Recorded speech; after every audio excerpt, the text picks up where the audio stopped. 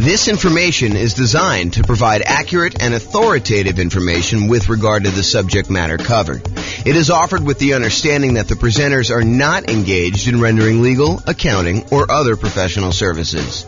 If legal advice or other expert advice is required, the services of a competent professional should be sought. Welcome to the Roseville Real Estate Investing and Real Estate Financial Planning Podcast. Learn all about investing in real estate in Roseville, California, with a combination of real estate financial planning and modeling with numbers specific to Roseville, plus syndicated, more generalized recordings of live and pre-recorded real estate investing classes, not all of them specific to Roseville. Be sure to stay tuned after the podcast for a message from our sponsors. Well, good morning and welcome, everyone. I am your host, James Orr, and today we have another, I would say, somewhat exciting class. This is sort of the class to get you ready to get a mortgage to buy investment properties, whether that's doing it as an owner-occupant to do like the nomad strategy or house hacking, or to go out and just buy straight up non-owner occupant investment properties with 15% down with PMI, or 20% down, or 25% down, or 30% down, or whatever it is you're doing there. So today is sort of like the preparation, like the things you wish you could have known preparing to go get a mortgage. That's what we're going to cover. So number one, it is important, I think, for you to understand the qualification requirements that the lender is going to have for you way before you are actually about to get the loan. In other words, you should not do this. You should not say to your real estate agent, let's go look at properties tonight, find the property that you want the first time out accidentally, which happens all the time, and then be scrambling to figure out what you need, what you should have done 3 months ago in order to get your loan. The time to do all of this work, the time to find out, hey, what am I going to need to provide to you? What are the qualifications for this particular loan program that I'm looking to do? How does it impact me with my specific credit score? And I will tell you, we are in a state of flux. I'm recording this live on April 27th, 2023. And I believe May 1st, a whole bunch of lending changes hit the market. So you really do want to call your lender and find out, hey, what are the requirements going to be for me? How is this going to impact me with my specific credit score going to get this, whatever it is you're trying to do? And so you need to call your lender. You need to find out exactly what the qualifications will be long before you are out looking at properties ready to buy a house. You really want to take care of this stuff and this is more of a bigger picture, like philosophical thing. You want to be strategic about your real estate investing.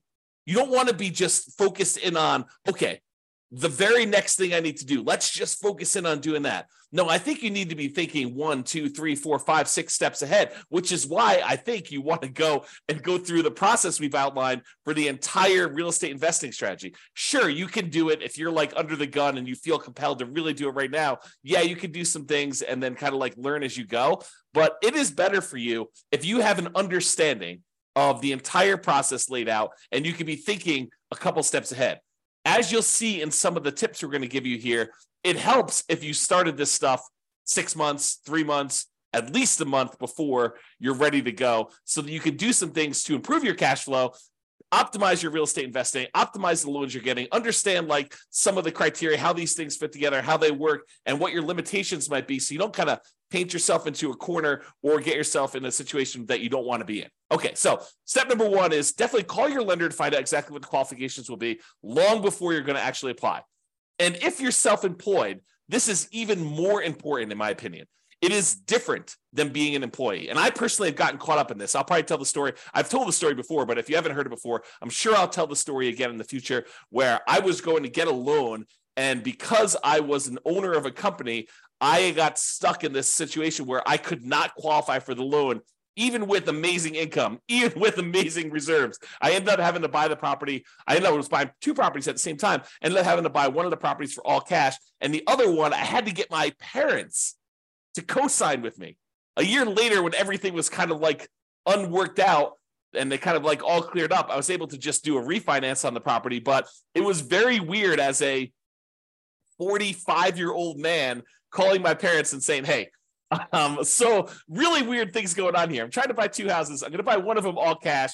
I don't want to liquidate some other investments to buy the second one cash, and I'd really like to have a loan on it. Would you be willing to co-sign for me on this loan? And so I don't know, I revealed to them like all my stuff about my finances and kind of like talk to them. But anyway, I will tell that story another time. But realize that when you are self-employed, it is different than when you are an employee. The rules are different. They're going to need 2 years of tax returns.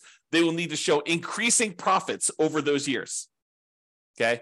And don't be penny wise and pound foolish. I know there's a lot of folks out there, I'm not saying this is you, but I know there's a lot of folks out there that they think the name of the game is 100% reducing how much money they make by maximizing the expenses they have and showing almost no income, so they have almost no taxes on their tax returns. That is what I would call being penny wise, being pound foolish. If you want to be a real estate investor, you need income in order to qualify for loans, okay? So maximizing your deductions to minimize your profit and therefore taxes might seem like an amazing idea until you can't qualify for a mortgage. Then it's not such a good idea, okay? So if it's a legit expense, write it off. And ideally, increase your profits so that you can't maximize, you can't actually write everything off. Be like, look, I'm trying to maximize my kind of like tax deductions and everything by having legit expenses, but I'm making so much money that that is not a problem. Ideally, you want that, right? You want to have a very profitable business, but you also don't want to like take every single deduction that you can and hurt yourself by not being able to get loans. So this is why I'm telling you, you need to do this stuff way ahead of time. If you're trying to like fix your tax returns, it's hard to go back and fix 2 years of tax returns to like fix these issues. So you got to be thinking way far ahead to do this, okay? And that's why it's great that you're taking this class and you're understanding what needs to happen there. Okay, next tip, know and improve your credit score. So I would recommend you use one of these like free credit score websites. I personally use the creditkarma.com one, although you can use any other ones you want. I'm sure there's other ones out there. But these are sort of like websites that give you an idea. It's not exact, but it's a really good start, okay? So you go to these websites, you log in, you can find out approximately what your credit score is. You can find out some of the things that are impacting your credit score, good and bad, and you can work on fixing those things, whatever they happen to be. If you notice on there's something ugly that you're like, oh, that's not correct, then go get it fixed. If you got something on there that's ugly and it is true, and you know that you probably should have paid that bill, maybe you go and that's one of your key areas of focus because you really do want to improve your credit score. Okay. Now, lenders are typically going to use your middle credit score. There's usually 3 scores. And the lenders are typically going to use your middlemost one. So they're going to ignore the low one, they're going to ignore the high one, and they will use your middle one. There probably are some exceptions to this. I'm sure these policy changes over time, but realize that's what I think you're going to see. Talk to your lender to get the definitive for your situation with whenever you're actually doing it. Now, it is a federal law, I believe, that you can request a free copy of each one of your credit reports each year. So there's 3 different reports. I don't remember the name of them, like Equifax, TransUnion, and something else, right? So there's like 3 different ones, and you can request a copy of them for free once per year for each. So what you could do is you could say, okay, every 4 months, I'm going to request a copy of a different credit report, and then you could always have a new credit report sent to you every 4 months. Then what you do is you could look at that credit report, see what's being reported on that one, fix any inaccuracies, address any credit blemishes you have on that, improve it. Then 4 months later, you pull a different credit report. You ask for another free one, but from a different company because you can get one each year. And then you do the same thing. You fix any inaccuracies, you address any credit blemishes, you try to improve on this. You're like studying this, you're going on websites, you're reading about things, trying to improve it, or you're talking to your lender if they're qualified to be able to help you, which we'll talk about here in a second. You're really trying to maximize and improve this, and you're doing this consistently over time to improve this stuff, okay? Then after you've got to the point where you've requested the 3, then you can go back and start requesting the first one over again 4 months later. So you're constantly cycling through and doing that every 4 months if you want to do that, okay? Now, why am I making such a big deal about knowing and improving your credit score? Because your credit score can impact your interest rate, the mortgage interest rate you can get, which impacts your cash flow. We're in a market where prices have gone up a lot in the last few years. Interest rates are up a lot in the last year plus. Rents are up, but they're not quite up enough to counteract these really, really high prices and the really, really high interest rates, so that it's harder than ever to have great cash flow on properties. Okay. You can put more down, which does improve your credit score, and which does improve your mortgage interest rate, which does improve cash flow. And you can do all of the other 88 strategies that we have for improving cash flow. However, what I will tell you is one of the factors that improves cash flow is your credit score. Higher credit scores tend to get better interest rates. So it's worthwhile for you to fix this stuff, especially if you plan on doing this repeatedly. You don't want to have, something that you could fix upstream, your credit score, as an example, that is going to have an ongoing, repeated impact that is going to last for, in some cases, 30 years. You go get a mortgage interest rate in a property, and if you decide that you're not going to ever sell that property or refinance it away, that's something that sticks with you for 30 years.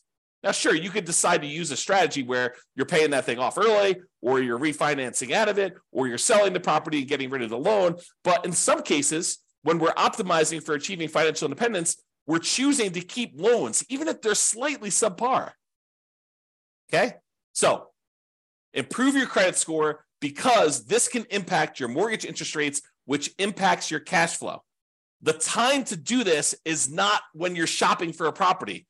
Okay, you probably can move the needle a little bit while you're shopping for a property, but really you want to be thinking about this 3 months, 6 months, a year, 2 years ahead of time, so that you can get all of your stuff fixed and you can really optimize this. It's not just like a little bump, it's like the massive changes that you can make. Now, some lenders are qualified to help you improve your credit score. They know what impacts credit score. They've seen it, they've done it. They have real world knowledge, and they can assist you with this. And I would rely on them. I would lean on them to help you do the things that you need in order to improve your credit score. If they're not qualified, if your lender is unable or unwilling to help you, then you may need to hire a respectable, qualified credit counselor, not one of these fly-by-night companies that's going to tell you to do something that's going to ultimately harm you in the end. You really want to focus in on someone who is legit. And you're going to have to ask for recommendations and use your kind of wisdom to figure out who that is, because I can't tell you. Okay. Now, here's a big warning for you. The things that improve your credit score are not always the logical or obvious choices. For example, you may think, hey, I'll just close this account. That should help improve my credit score. Not always. Maybe that account is one that you've had for a long period of time, and because it's got a small balance, but it's a small balance on a very large credit line that you've got there, that may be actually pulling up your credit score. You can't just make these things and say, oh, that's logical or obvious. And you may think, hey, I'll just pay off everything. That'll fix my credit score, right? I'm tired of this stuff. I just won't have any balances on anything that I have credit with, and then I'll close all my accounts. No. That could actually lower your credit score. So you got to use somebody who really understands what's going on and what things are actually impacting your specific credit score. And you could do this over time with the help of a professional, your lender, or either your lender if they know what they're doing, or a credit counselor, or in some cases, maybe your real estate agent does know, or someone else knows as well. But be careful. Okay. Now, when you're not using your credit score, lock it down. Lock it down until you're ready to use it. This is a major asset for you. Your ability to get these mortgages is a huge factor in you being able to successfully invest in real estate. Yes, you can do it if you don't have credit yourself, if your credit is bad, but it is so much easier, so much better if you're able to go and use your own credit score in order to qualify for these properties on your own. It eliminates a lot of headaches, a lot of hard work. So you really want to protect this. You want to make sure that you protect your credit. And one way to do that is to lock that stuff down. Do not leave it open. Don't allow people to go. You want to make it so that it's inconvenient for you to go buy anything with credit, where you got to call up and you got to say, okay, unlock my credit score for 24 hours so that, this company that I'm using to get whatever loan you're doing, a car loan or furniture loan or whatever you're doing there, or don't do those at all. But I mean, really, you could go and do this and lock it down after you're done. Immediately lock it back down. Protect yourself, protect your credit, protect the credit of your family members too. And this is not just you. But if you love somebody, help your parents lock down their credit score, right? Because you don't know when they're going to start to get a little bit confused, and they may do something that they will regret. Help protect them, okay? All right, so lock it down until you're ready to use it. Now, let's talk a little bit about debt to income. Debt to income is a calculation that the lenders use in order to help qualify you for loans. It's a ratio of how much debt, your monthly payments on all the debt you have, compared to your income. And it doesn't always work the way that some people think that it works. So you got to be really, really careful about this. Like, how does negative cash flow work? Does that count as, more debt on your property? Does that count as negative income? So there's some calculations we did it. I did an entire 2-hour class on this. I'll put a link in the show notes or something like that so that you guys can access that, because I can't reteach a 2-hour class. But I will tell you, understanding your debt to income, what it is for you right now, walk with a lender and help them walk you through calculating what yours is, and understand what goes into the calculation. Your lower the debt to income is, the better. Now, when we do our modeling for the real estate financial planner, you've probably seen it when you go to your city, kind of modeling, and you've seen all that stuff. One of the things that we actually calculate and we show for the entire model is what the debt to income is for that person doing that particular strategy. And it's one of the things we measure as a measure of risk. The lower your debt to income is, the less risky the strategy is for you. Now, sometimes a strategy would be really risky early on and then way less risky later on. And then some strategies are kind of moderate risk in the beginning, moderate risk in the middle, and moderate risk at the end. And you have to choose which one of those is going to be better for you. There's ones that I think I prefer, right? I'm okay taking a little bit more risk early on, knowing that I'm going to be way less risky later. But you may decide, hey, look, I'd rather take a medium amount of risk now, a medium amount of risk later, and a medium amount of risk later on, at the end, right? So you can decide how you want to structure this depending on your strategy and what your overall financial situation is, okay? So I just wanted to point out that you should understand debt to income, get with your lender, have them help you calculate it, understand what goes into it, what's impacting your debt to income, what are the levers you can move to improve on it. Should you eliminate certain debts? Should you eliminate or improve on certain incomes in order to get better at this? Is it better for you to kind of improve your negative cash flow on a property, or does that not matter as much and you should work on something else?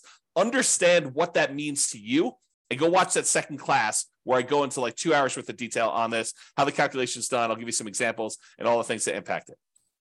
All right. The other thing, while you're kind of preparing for getting your mortgage, is to save money. And a lot of folks think it's just saving money for down payment. And I think that's a large part of it most of the time, right? Your down payment is going to be a big chunk of what you're saving money for. And sometimes having more down payments to put more down will significantly improve your cash flow. I think there's a lot of folks obsessed about cash flow on properties, and probably for really good reason. It's not the only thing, but it is a major important thing if you're using cash flow to achieve financial independence, to focus in on cash flow when you buy rental properties, right?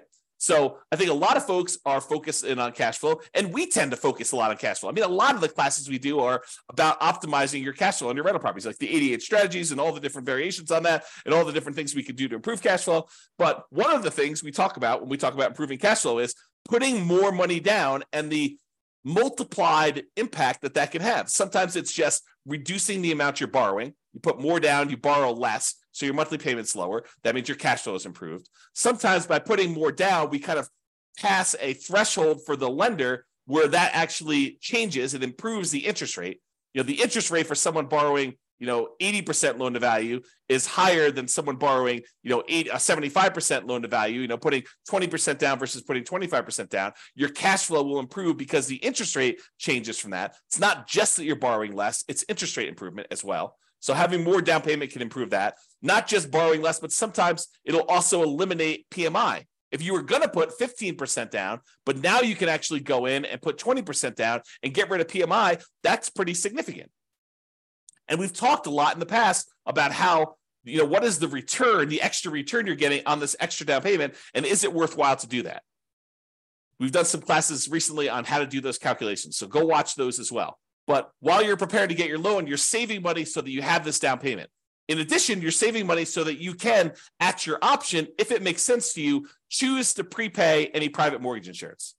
if you're doing a loan like you're doing house hacking or a nomad, and you're putting 3.5% down to buy a duplex, triplex, or fourplex with an FHA loan, or maybe you're even buying a single family home with 3.5% down FHA, or maybe you're going and you're doing like a nothing down VA loan, which is not going to have PMI, but maybe you're doing all these different things where you have these low down payment options below 20% down, and you're going to have private mortgage insurance on those. You want to have the choice. You want to be able to do the math and say, hey, it's mathematically better. It improves my cash flow significantly if I can prepay this PMI. And prepaying PMI is whatever it is. You've got to call a lender to find out, but maybe it's $5,000, maybe it's $7,000, whatever it happens to be for you. And you want to have that option. You don't want to be forced to pay monthly PMI because you don't have the choice. You didn't save enough money to do that. You want to be optimizing your cash flow by deciding whether you do this. So saving money to prepay PMI is important. Making sure you have enough money, you save the money so that you have the closing costs and you don't have to negotiate and have seller concessions, because it's not doing seller concessions by choice because it optimizes your investment, which it often does, but you want to actually have the choice of you paying closing costs yourself to improve cash flow, not raising the price and getting the seller to include some seller concessions in there. Okay, so saving money for down payment, prepaying PMI, closing costs, and maybe, as we covered in a separate class and like multiple times, is buying down your interest rate. It may make sense for you to have extra money to buy down your interest rate because that could improve your cash flow a lot. So taking that extra money to do that. And then, of course, you would not ever buy an investment property without having adequate reserves. At least 6 months, in my opinion.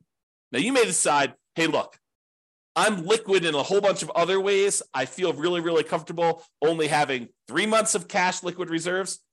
That's your prerogative. It does add a considerable amount of risk, but I think at least 6 months of reserves. And I've been making some arguments lately to have 12 months of reserves. And I'll talk about that when I go over the whole reserves class. But you should be saving money and having reserves because, and I'm going to use strong language here, okay?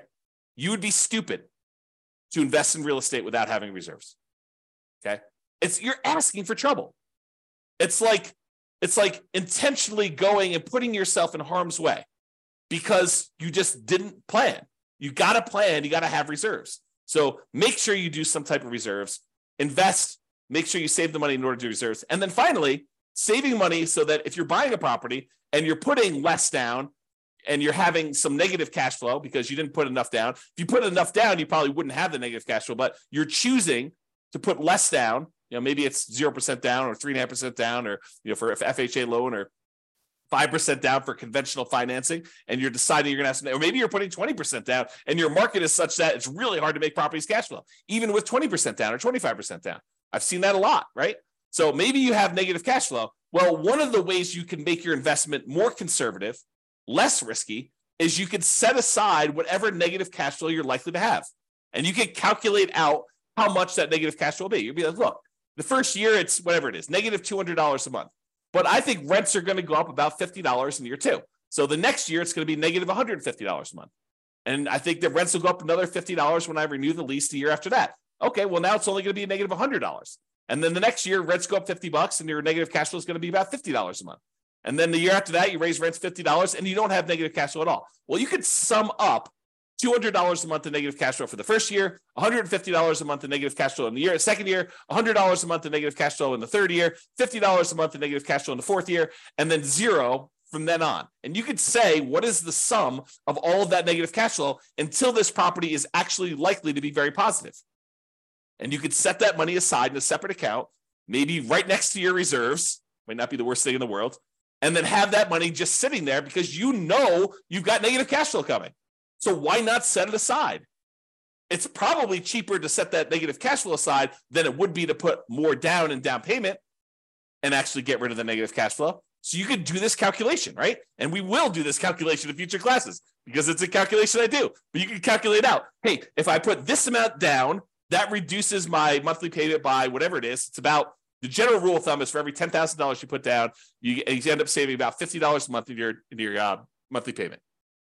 So if you set aside, $10,000 in order to reduce your monthly payment by $50, that would save you $50 a monthly payment. But if you look at your negative cash flow, if I save up, $2,400 in year one, and $1,800 in year two, and $1,200 in year three, and $600 in year four. If I do my math right, that's probably around $6,000. I don't know exactly what it is. I'd have to go add them up, but just off the top of my head, it's probably about $6,000. Well, $6,000 to get rid of like your negative cash flow risk, right?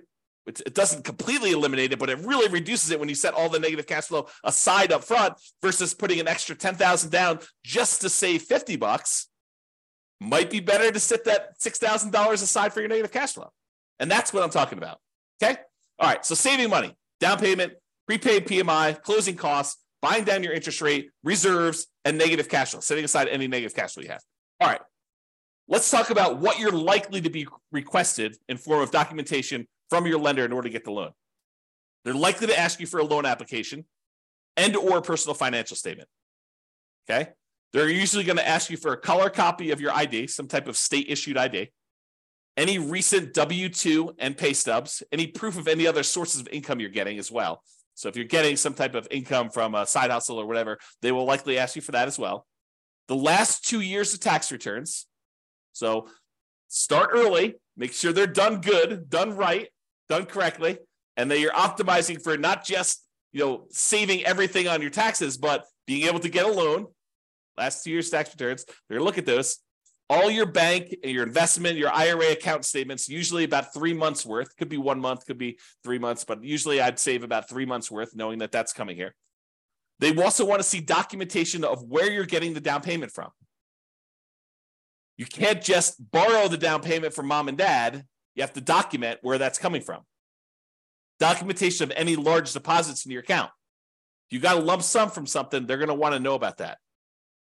And then on each one of your properties, any of the leases, proof of insurance, any HOA documentation for the HOA and payments related to that, mortgage statements for all the properties you own. And then if you closed on any properties recently, they're going to want to see the HUD-1 or settlement statements for all the recent purchases. So that's a good general list of what you might expect to see a lender request from you. So now why don't you start putting it together in a nice, easy to find, organized place so that when the lender requests it, it's all in one spot, which is what I'm going to talk about next. And I will point out one other thing about the list of documents, that your lender may have additional requests. They may have less requests. But if they have additional requests, you have two choices. You can get all worked up and upset over it. Oh, why do they need this, and complain and everything like that? You can just say in advance, hey, I know that they're going to request other stuff. I'm just prepared. I'm going to just give them what they need because they're my quote partner in this. They're willing to loan me 100% of the purchase price, 95% of the purchase price, 80% of the purchase price, 75% of the purchase price. They're coming to the table with a large chunk of money to help you acquire these assets, to help you acquire these real estate investments. They're a financial partner for you. And your financial partner says, hey, I need a copy of your cable bill. And you're like, why do you need a copy of my cable bill? Or you could just say, sure, partner, I'll show you my cable bill. No worries. Here you go. Whatever you need to see. All right. Organize your files. So you're going to need this stuff. So why don't you get organized and stay organized? Store all the files that your lender will likely request from you in a well-labeled, organized folder on something like Dropbox. And I use Dropbox because not only does it keep a backup and it stays organized and stuff on your local computer and any other things you need, like if you're out with your lender and they need something, you can send it via your phone or your computer or go home and do something. But you can also share the entire folder with them, and then they'll have the most up-to-date stuff that they need. They'll probably request you the link again, but you can give them access to it and just have your files organized that way. Keep that folder updated with your latest tax return. So as you file a new tax return, just put a copy in there. Any pay stubs you get from work, scan them or use them from your email, save them into that folder, store them there. Any property records you have that you're going to need to share with them, put that in there. And I have a typo here. I'm going to just go ahead and correct that. As you get updated versions, save them there. That way all your files that you need to send to lender are all in one place. And this is especially helpful if you're going to be getting loans regularly, or you're going to be buying a bunch of properties all in a row, and you're going to need to use this like more than one time. It'll really help you. Okay? In conclusion, understand what the rules of the game are. what your expectations and the qualification standards are for getting loans. And then get and stay organized to make applying for loans fast, easy, and low stress. And I'll add one other thing. Start early. Be thinking strategically ahead of time. Okay? Start early. And think strategically.